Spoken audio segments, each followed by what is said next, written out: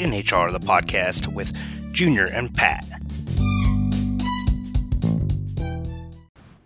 Bringing you the Mid-South Conference Tournament preview.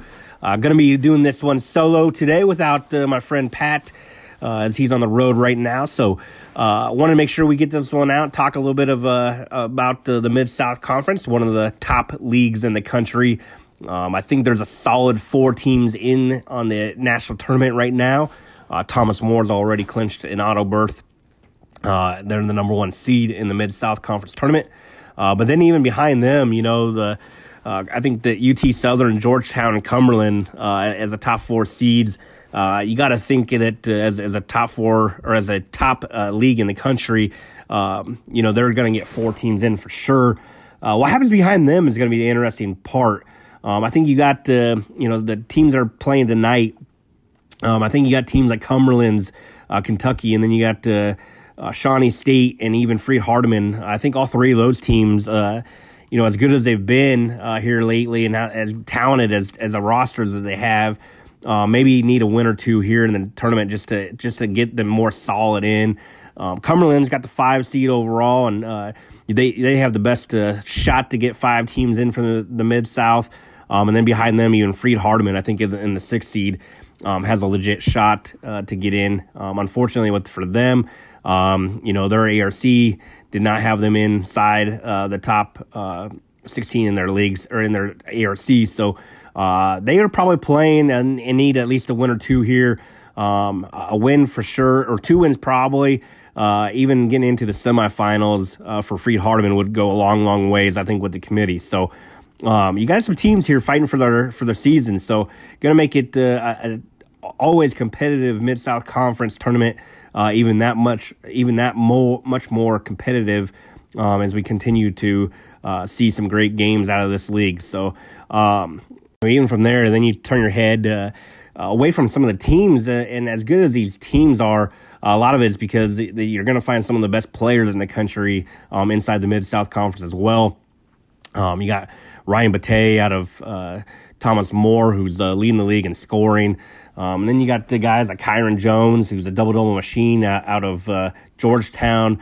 You got Darren Boyd out of Georgetown, one of the elite shooters in the league. Cortland Martin, who is one of the best guards in the league. He's second in the league in scoring right now. You got Jaleel Henson out of Cumberland's, that is an electric scorer as well. And then you got guards like Tavon King, who has really, really taken this Cumberland team. And like I said, I think that as a top 4 seed in the Mid-South, they're probably in right now. And a kid like Tavon King, who's playing exceptional basketball right now, is a guy that can maybe lead this team into a deep tournament run as well. Not just a Mid-South tournament run, but a national tournament run as well. But yeah, a lot of great players across this league. You can't ever count out a Darian Hudson out of UT Southern and what they've done this year too, to beat Georgetown late in the year and snatch up the two overall seed in this league. Just a very, not just a deep team league, but player wise, it's very, very deep core of players in this league that. Any given night, a lot of these teams can have 2 or 3, sometimes 4 guys go for 20 points. So, if you're not just wanting to watch some great basketball in general and some of the best teams in the country, tune into some of these players, because I'm going to tell you right now that this is really a phenomenal group of players. You're probably going to see in the likes of 10, 11 All-Americans from one league in this one. So, just going to be a fun one to watch, not just because of the teams, but as the players as well. And then as we turn our attention to maybe some underdog teams who can win the Mid-South, some teams outside that top 4, they get a bye. I think that, obviously Cumberland's in a 5 seed is one of those, but I think you got to look at the number 6 and number 7 seeds in Freed-Hardeman and Shawnee State. I think you got a team like like Freed with Cortland Martin, Cortland's been a phenomenal player for many years there, but averaging 20 points per game on 3 assists per game and 3 rebounds per game. He's a kid that has had a couple 30-point games this year.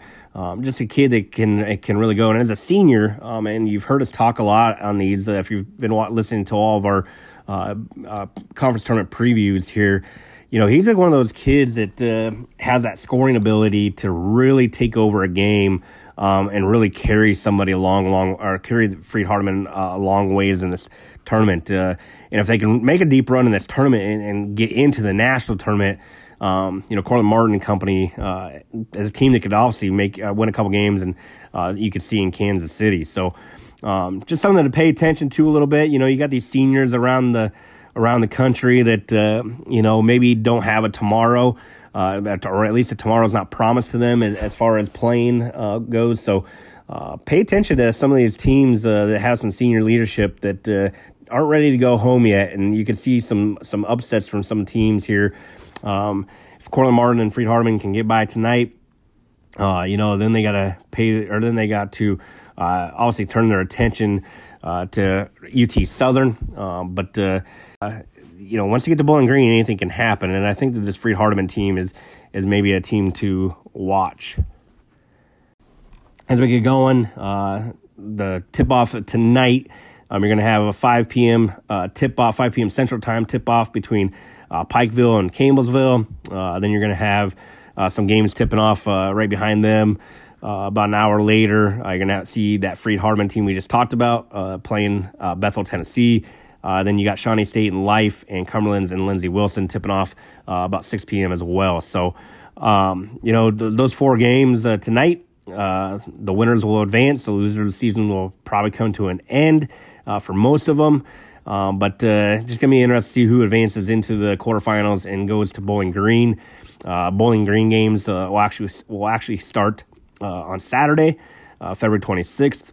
And then it is actually going to be played Saturday, Sunday, Monday. So the semifinals will be on Sunday with the Mid-South Championship game going to be on Monday at 8 p.m. That is going to be must-watch basketball. The whole tournament's must-watch basketball, but the championship game is going to be one you're going to not want to miss because the Mid-South has played, I believe, in 4 of the last 5 national title games, and they've won 2 of the last 4 national titles. So just something to pay attention to as you're going through this league is always so dang good, and must-watch TV. So make sure you tune in tonight.